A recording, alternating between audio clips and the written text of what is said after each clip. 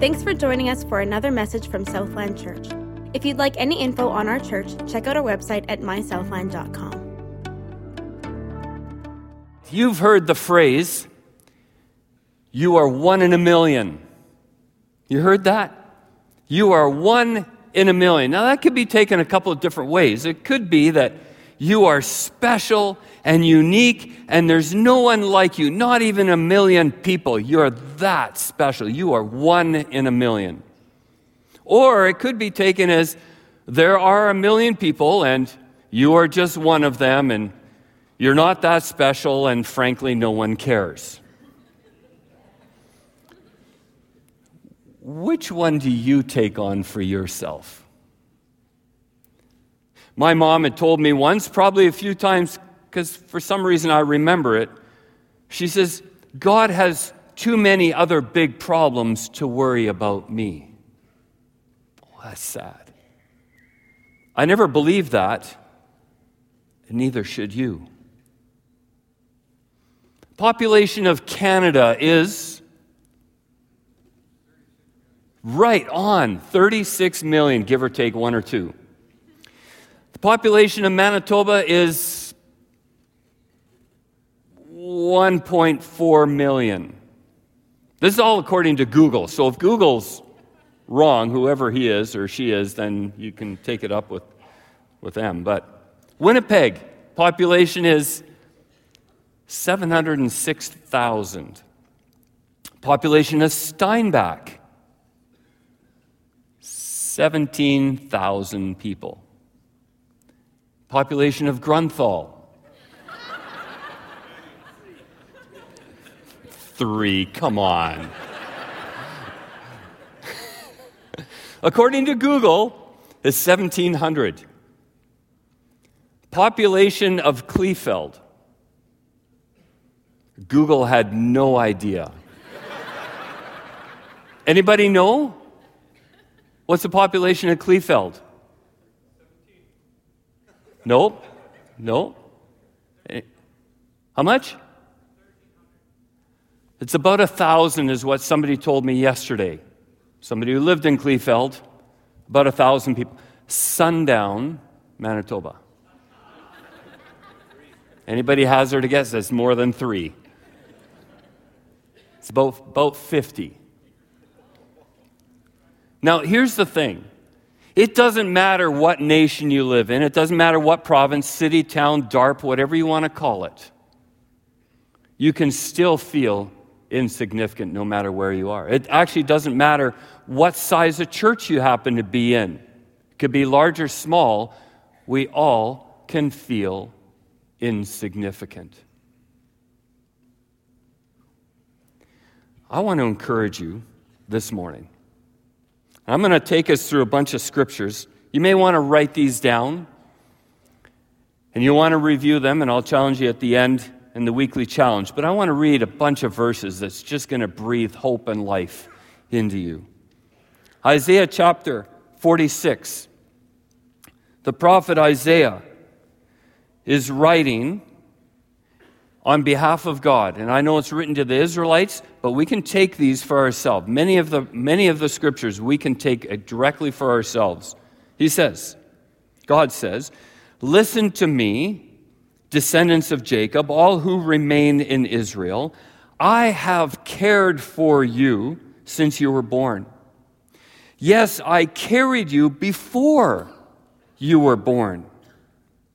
I will be your God throughout your lifetime, until your hair is white with age. I made you, and I will care for you. I will carry you along and save you." Isn't that good? That's good. Micah chapter 7, the last 2 verses. The prophet Micah is writing to God. He's saying, once again, you, God, will have compassion on us. You will trample our sins under your feet, and you will throw them into the depths of the ocean. Look at your feet. trample something. That's what God does with our sins, the stuff of our lives. And then not only that, he then picks it up and throws it into the deepest sea, as one song says, and then he puts up a no fishing sign. For some reason, we go fishing for all our past sins, don't we? I love that. Once again, God, you will have compassion on us. You will trample our sins under your feet, and then you'll throw them into the depths of the ocean. You will show us your faithfulness and unfailing love, as you promised to our ancestors, Abraham and Jacob, long ago. Oh, isn't that good? That's good. 2 Thessalonians chapter 3, verse 3 says, the Apostle Paul is writing to the church, he's writing to us, but the Lord is faithful. He will strengthen you and guard you from the evil one. He is faithful. And then we go over to Psalm 139, my favorite psalm. It's a psalm that we should read often, many, many times. The psalmist David is writing. He's praying. He's reflecting to God. He says, "O Lord, you have examined my heart, and you know everything about me. You know when I sit down or stand up. You know my thoughts even when I'm far away. You see me when I travel and when I rest at home. You know everything about me. You know what I'm going to say even before I say it, Lord. You go before me and you follow me. You place your hand of blessing on my head. Such knowledge is too wonderful for me, too great for me to understand." Do you remember a couple of months ago, Pastor Chris was speaking, and he was sharing about the universe and how massive it is. And as I was sitting in the 4 o'clock service, I usually sit right there, and he's going through that, and he was talking about the eye and the universe and all this kind. My mind was constantly going poof, poof, poof. That's what he's saying right here. Such knowledge that you know me and love me, such knowledge that you know everything about me is too wonderful for me, too great, poof, too great for me to understand. And he goes on to say, I can never escape from your spirit. I can never get away from your presence. If I go up to the heaven, to the skies, you are there. If I go down to the grave, into the depths of the earth, you're there. If I ride the wings of the morning, if I dwell in the farthest oceans, even there your hand will guide me and your strength will support me. I could ask the darkness to hide me. I don't know why David would do that, and he's not saying he would. I don't know why we would ask the darkness, but if we did, I could ask the darkness to hide me and the light around me to become night. But in the darkness, I cannot hide from you, God. No matter how dark, I'm not hidden from God. But even in darkness, I cannot hide from you. To you, the night shines as bright as day. Darkness and light are the same to you. Then he turns inward and he goes, you made all the delicate inner parts of my body, and you knit me together. I love that. Knit me together in my mother's womb. Thank you for making me so wonderfully complex. Another poof moment. Your workmanship is marvelous. How well I know it. You watched me as I was being formed in utter seclusion, as I was woven together in the dark of the womb. You saw me before I was born. Every day of my life was recorded in your book. Every moment was laid out before a single day has passed. How precious are your thoughts about me, O God. They cannot be numbered.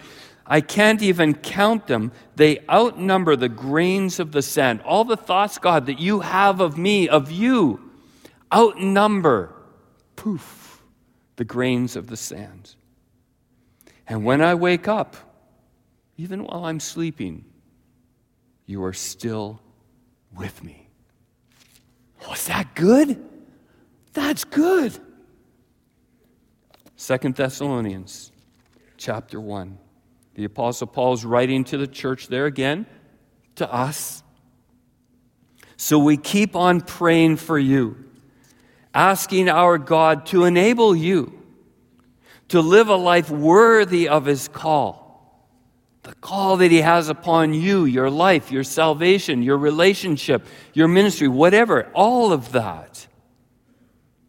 Enable you to live a life worthy of his call, and may he give you the power to accomplish all the good things your faith prompts you to do.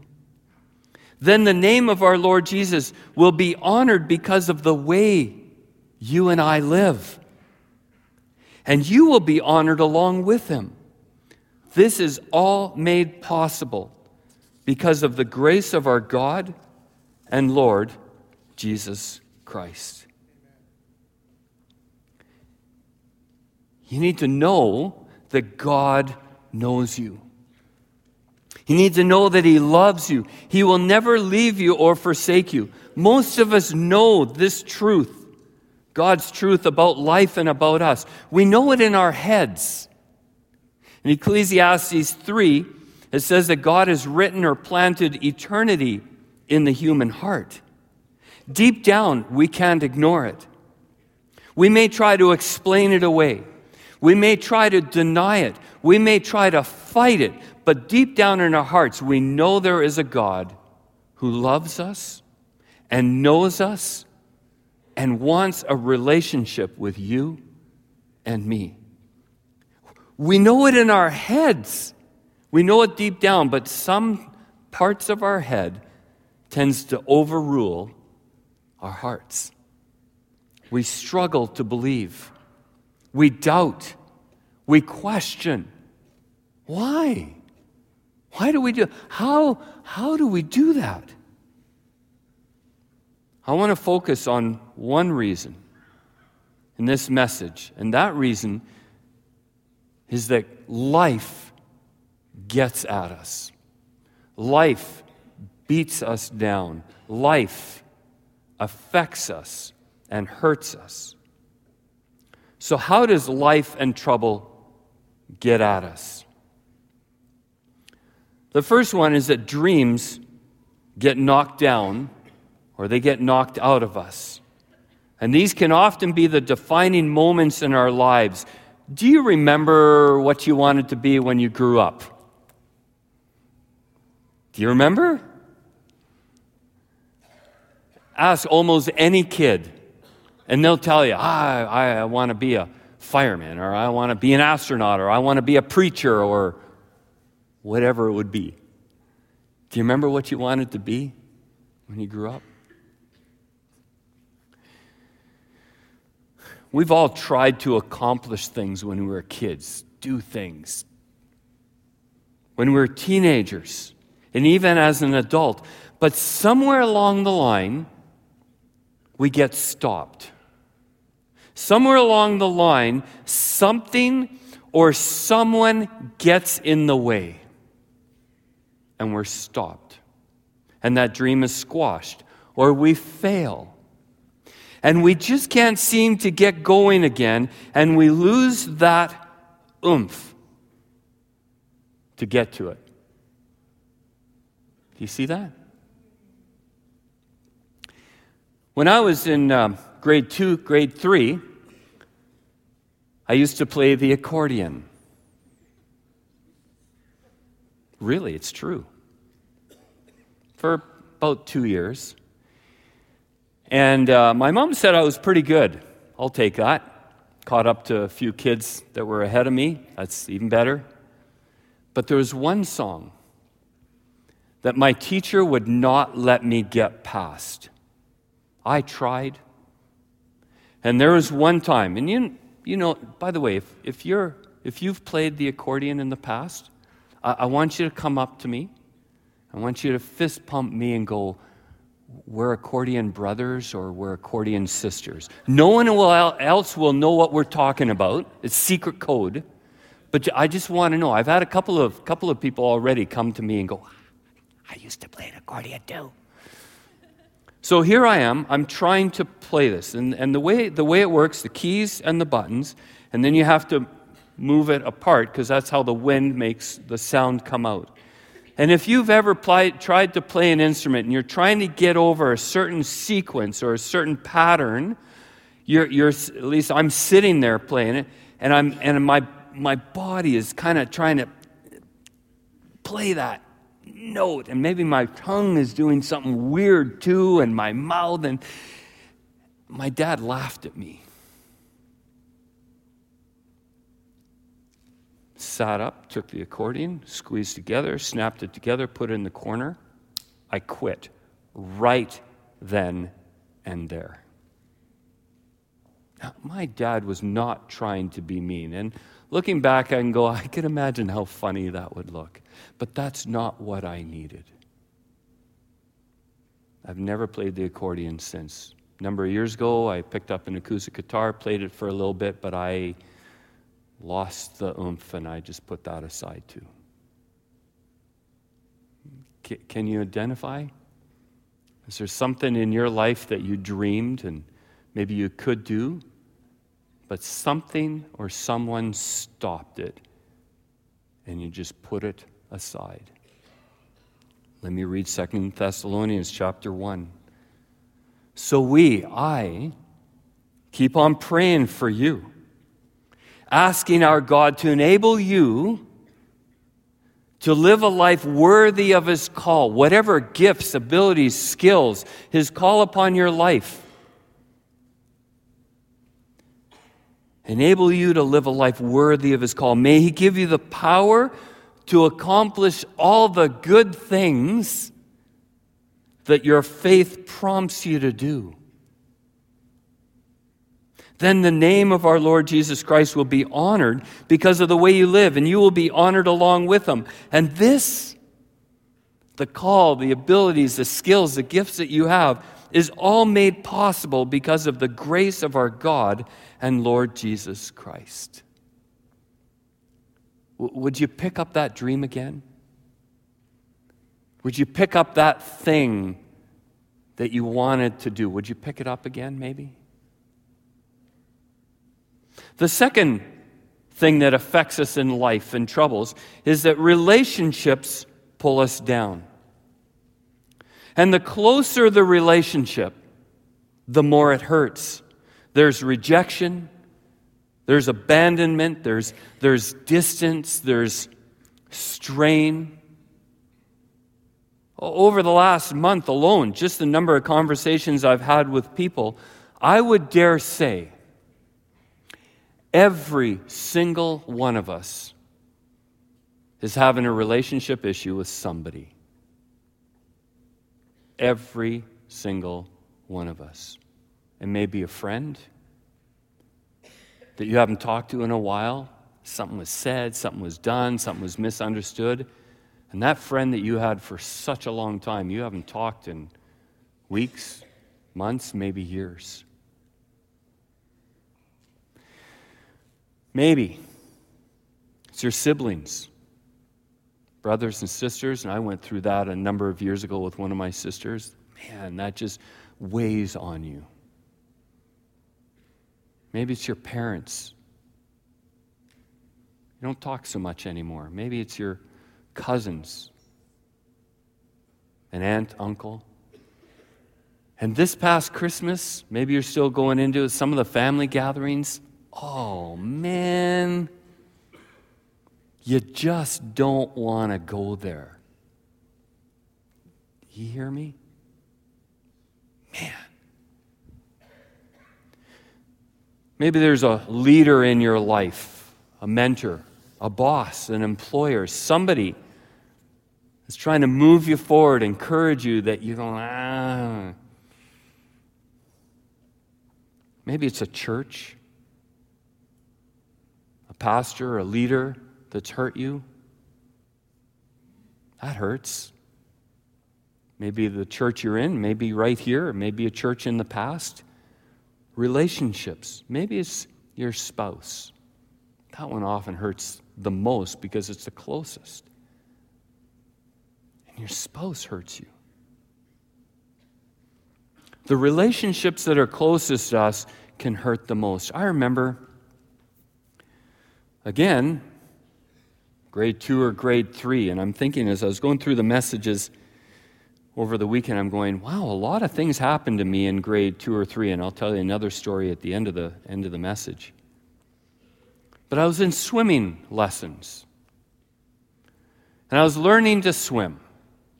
And we're all standing around in the water in a circle holding hands, and we're supposed to sing a little ditty and then go underwater. I am not going underwater. Thank you very much. And so we're all standing there, do, whatever the little song was, and everyone else goes underwater except me. My mom is watching from the deck in the back, obviously mortally embarrassed. And she comes running across the deck, yells at me, "Timothy Carlisle, Ryan, you get out of that pool right now. You can't do anything."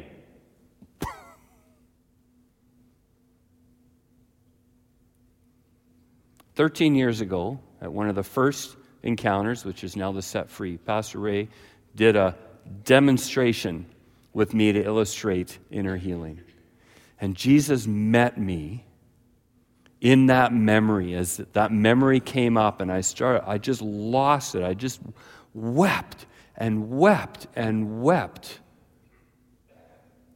And Jesus showed up in that pool in my memory. He showed up. You know what's so cool? Before age 10, grade 4, grade 5, I didn't know there was a Jesus. I didn't know there was a God. I didn't know there was a Bible. I didn't know any of that. But in His mercy, in that memory, He's showing up right behind me. I'll never forget it. He shows up, and I could just see the white robe just curling around. And I just wept and wept and wept. And Pastor Ray said, "Jesus, what do you want to say to Tim?" And I heard so clearly, "Tim, I love you. I'm with you. You can do anything." I lost it. If I could lose it anymore, I lost it even more.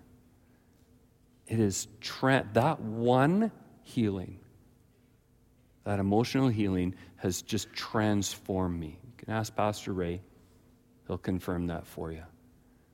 The word that held me down for so many years, I can't do anything, was finally set free. Those words, do you have some of those words in your life? Some of those relationships? Maybe just sit down sometime and write it out, journal it. Talk to somebody about it. Pray about it. Ask Jesus for what He would say about that relationship. See, He knows the other side. I understand more of what was going on in my mom's own life. It's not an excuse. I don't excuse her. I've forgiven her and I've let it go. But sometimes Jesus can often show us the other side and go, "Oh yeah, I get it. I can forgive that person and let it go." Third thing that pulls us down often is illness and disease. Many of us here struggle with physical ailments, physical diseases, physical illnesses that consume you. They control you. They affect every part of your life. I don't have to go through the whole list of it. You know it. There's a mental illness. There's a struggle going on, anxiety and fear and depression. I could list all of them too. I don't need to. You know. You know what you struggle with. Emotional. as I just talked about. There's emotional holds upon your life. You know what they are. Spiritual. There's some deep struggles in your head and your heart about spiritual things, about a relationship with God, and questions and wonderings that just won't let you move forward. Addictions. You hear me? You know what I'm talking about. You know that in your personal life. Or maybe you know somebody else that is struggling with something physical, emotional, mental, spiritual, or an addiction that just has them held. And they can't get through it. They can't walk through it. A couple of months back, I did a funeral for a friend of mine who struggled more intensely than I have ever met anyone in my life with a mental and emotional struggle. And God mercifully and graciously took him home. But I remember visiting him in his home. And he'd be sitting on his chair. And he'd be shaking, just shaking with the anxiety and the fear and the depression, all that mixed. And he'd be sweating, perspiring, like I only ever see athletes perspire. And he'd be sitting there, and all of a sudden he'd stand up, shaking. I'd go, "What are you standing up for?" He goes, "I don't know what else to do." And then he'd sit down. He says, "Tim, pray for me." So I'd try to pray for him. Man, that was a test of faith. It was only until God took him home that he got freed of it. Do you know somebody in your life that is just struggling? I couldn't give him answers. He didn't need answers. He just needed a friend. He needs somebody to pray for him, somebody to hug him. Do you know somebody like that? Maybe it's you.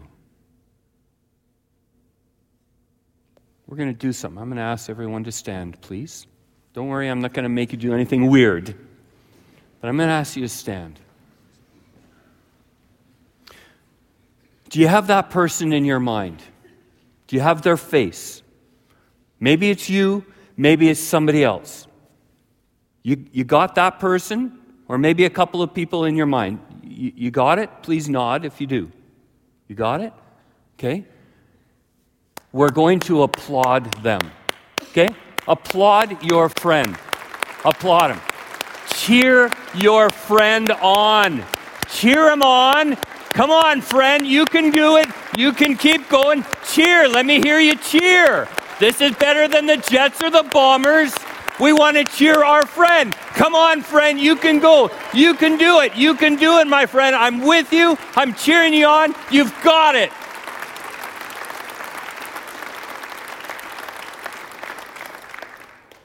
That's what your friend needs.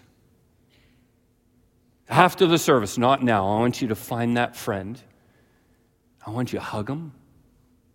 I want you to put your hands on their shoulders and say, "I'm with you. I don't understand. I don't have the answers. I'm with you."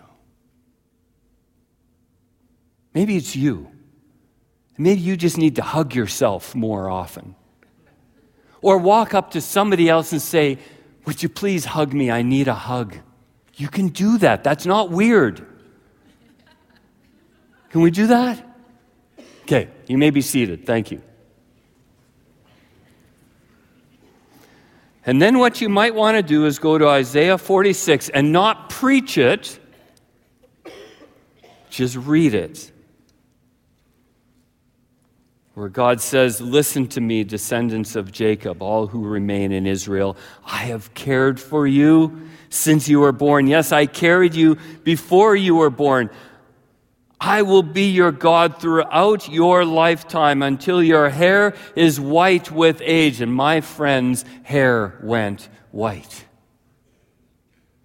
I made you, God says. I will care for you. I will carry you along, and I will save you.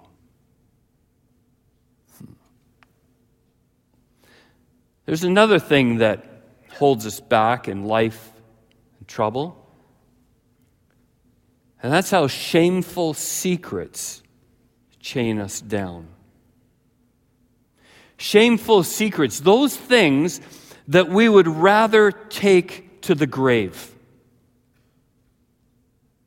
Things that we have done, things that have been done to us, and maybe there's feelings and thoughts that you wouldn't dare tell a soul. Those secrets, I know they're out there. I've had a number of people come to me and share a shameful secret and tell me, I've never told anyone this. They're out there. So what do you do? If you have a shameful secret, what do you do with that? Well, you could take it to the grave. You could do that. I don't recommend that. I don't recommend you taking it to the grave. But let me help you with a couple of simple steps. If you have one of those shameful secrets, something that you've done, something been done to you, or a thought or feeling that you just wouldn't tell a soul, take a small piece of paper and just write the word or a short description.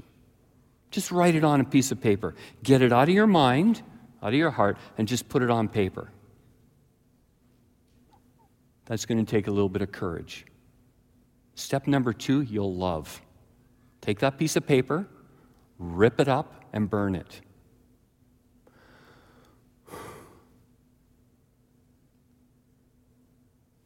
Then, you confess it to God, or you forgive the other person, or say, God, I want to, or help me, or I can't forgive, but walk with me. You put it out there. You don't run to the other person. Forget that. Don't do that. But you start talking to God about it, and you pray to God about it. You talk to Him about it. Say, God, this is what's going on. You're not looking for the solution. You're just sharing it. And then the fourth thing you might want to do is to ask God for someone that you can trust, that you can share it with. I know that's going to take a lot of courage, and it may take a while for you to be able to get there, and that's okay. But you write it down, and you rip it up and burn it, and then you talk to God about it. See, I read the verses earlier. He actually knows your secret. And you know what? He loves you anyways. His unfailing love. He's known that secret all your life. He knows it. And He's still saying, I've got you. I love you. I'm not leaving you. I know all about it. I'm with you. And then you ask God, God, would you show me someone that I can share this with? I love James chapter 5, verse 16 says, confess your sins, or anything that's going on. It's not just sins. I know it says there's sins, but I think it's open to more. Confess your sins or the other stuff on your heart and mind to each other, and pray for each other so that you will be healed. The earnest prayer of a righteous person, that trustworthy person, the earnest prayer of a righteous person has great power and wonderful results. Oh, it's going to take a lot of courage.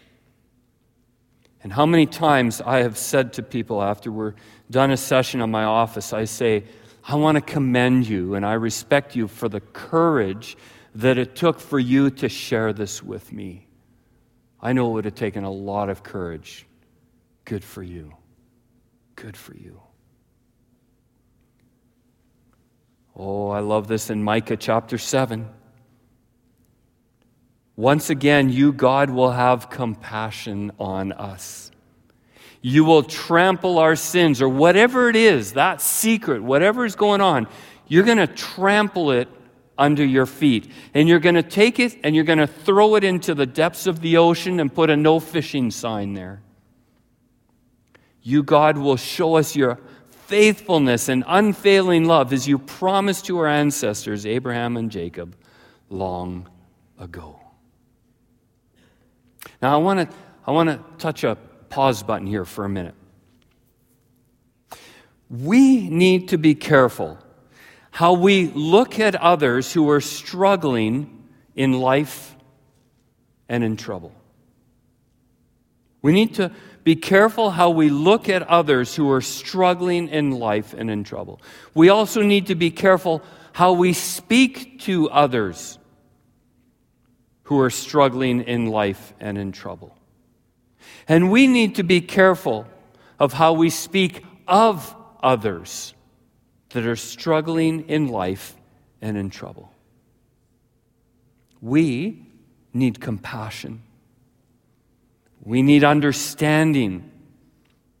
We need gentleness. We need to be able to listen without judgment. There's a conversation where we need to be asking more instead of just talking so much to the other person. I'm learning that slowly. Where we ask questions like, tell me more about that. Help me understand. How are you feeling about that? Now, I know it's not the tone of the psychologist or the counselor. It says, so how does that really make you feel? We're not doing that. But we're saying, how do you feel? What's going on in here? After they're sitting there in thought for a while, say, what are you thinking? What's going on in your head? Asking a lot more. To dig deeper, to invite them to talk. And we need to encourage without advice. I know a lot of people come to me and say, Tim, tell me what to do. What do I do here? Give me some advice. And I'm learning to be more and more hesitant to come with the advice. Maybe at the very end I'll give a little bit of advice. But most often, people just need to talk and be heard because some things they've shared, they've never been able to share with anyone. Are we safe places? What everyone needs to walk in life and troubles is courage. And our presence and our belief in them is the courage that they need. Our presence and our belief in them. So we've talked about how dreams can knock us down. Relationships can pull us down. Illness and disease can pull us down. Shameful secrets can chain us down. And fear keeps us down. This is one of the greatest weapons of the devil. There's a reason why the Apostle John says, perfect love casts out fear. Love that phrase. Perfect love casts out fear. The angels in the scriptures, when the angels appeared to people, Jesus showed up to a number of times where he says, do not fear, or fear not. Sometimes it was a command, but I think often it was an encouragement. You don't have to fear. Jesus is here. That's kind of cute, eh? You don't have to fear. Jesus is here. Right? And he was saying, when the angels were there, or when Jesus showed up, you don't have to be afraid anymore. I'm here. I'm right here. I've got you. I've never left you. I've never forsaken you. I'm right here.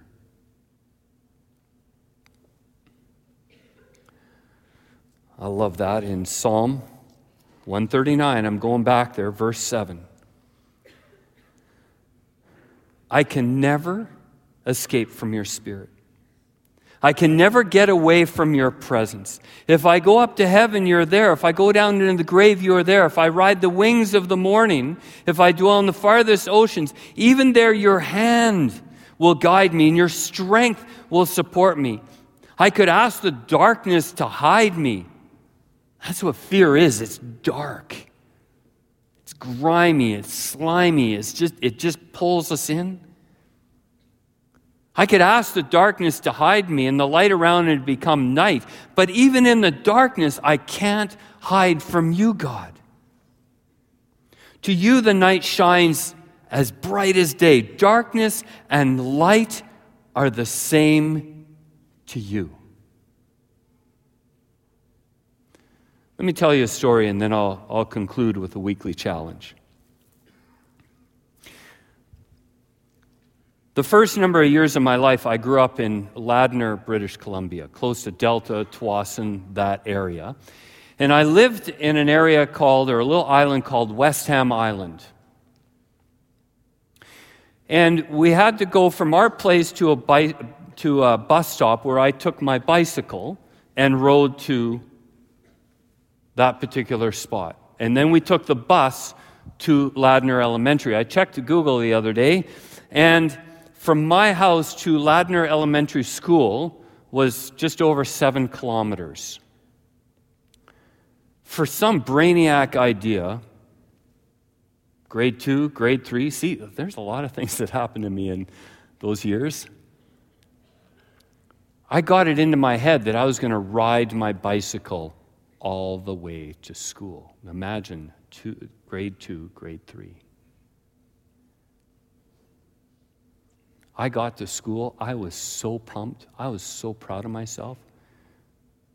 And I told my friends, and they go, "What?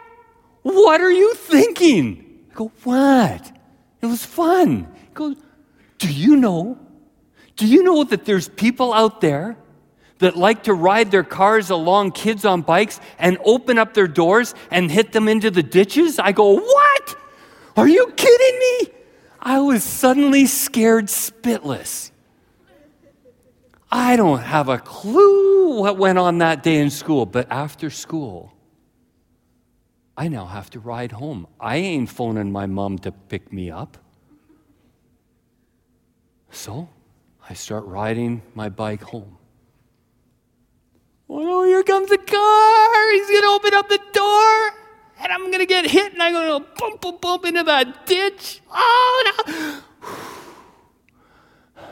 Oh, another car? No, not another car. I'm going to get hit by that door. Boom, boom, boom, into the... Now, you need to understand something about British Columbia, southern BC. They have blackberry bushes. Exactly like that. Those are huge. They've got prickles worse than rose bushes on them, really. You go in, you ain't coming out. Now, blackberries actually happen to be my favorite fruit. I love blackberries. Somebody said to me earlier, "Yeah, there's blackberry wine too." I'm not going there, okay? I love blackberries, but those, like they're like spiders and octopuses, and they just kind of pull you in. So here I am riding my bike. Oh, they're going to come and hit me, and I'm going to go into that blackberry bush, and I'm never getting out alive. Mom! Mom! Mom! Mom! And I started screaming all the way home, "Mom! Mom! Mom!" And I run into the house, and I grab my mom, and I go, "Mom, I'm home! I'm home!" Oh, that felt so good. Do you know where home is for you in the midst of your life and your fears and your secrets and your relationships and the stuff going on in your life? Do you know where your home is? That's straight into the arms of your Heavenly Father. It's that simple. The invitation is to come home. To know that God knows you. He knows everything that's going on in your life. He knows your past. He knows what's going on right now, and He loves you. Some of you are hearing this for the very first time. There is a God who loves you personally and knows you. Others, you've known this all your life, and it's a little bit of old news. No, it's not old news. It's great news that God knows you and He loves you. It's the best news ever. And some of you have been running away from home, and you need to stop running, and you need to come home. Some of you need to begin reaching out and have relationships with others, a relationship with Jesus. But you need to get outside of just yourself, and you need to reach out. You need to get some friends. You need to get into a cell. You need to start talking to somebody. You need to serve. Maybe their first step is just coming to church every weekend. Maybe that's a step. But we can't do it alone. Let's bow in prayer. I'll do the weekly shepherd in a moment. Let's bow in prayer. Close your eyes. And in your mind, there's something that is front and center. Something about that's going on in your life that has hold of you. You know what it is.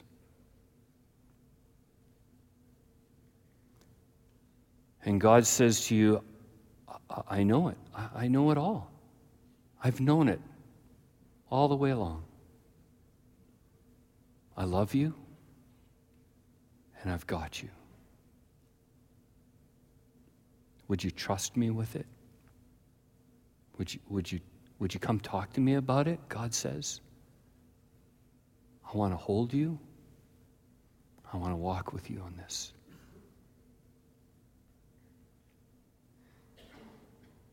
Heavenly Father, Lord Jesus, Holy Spirit,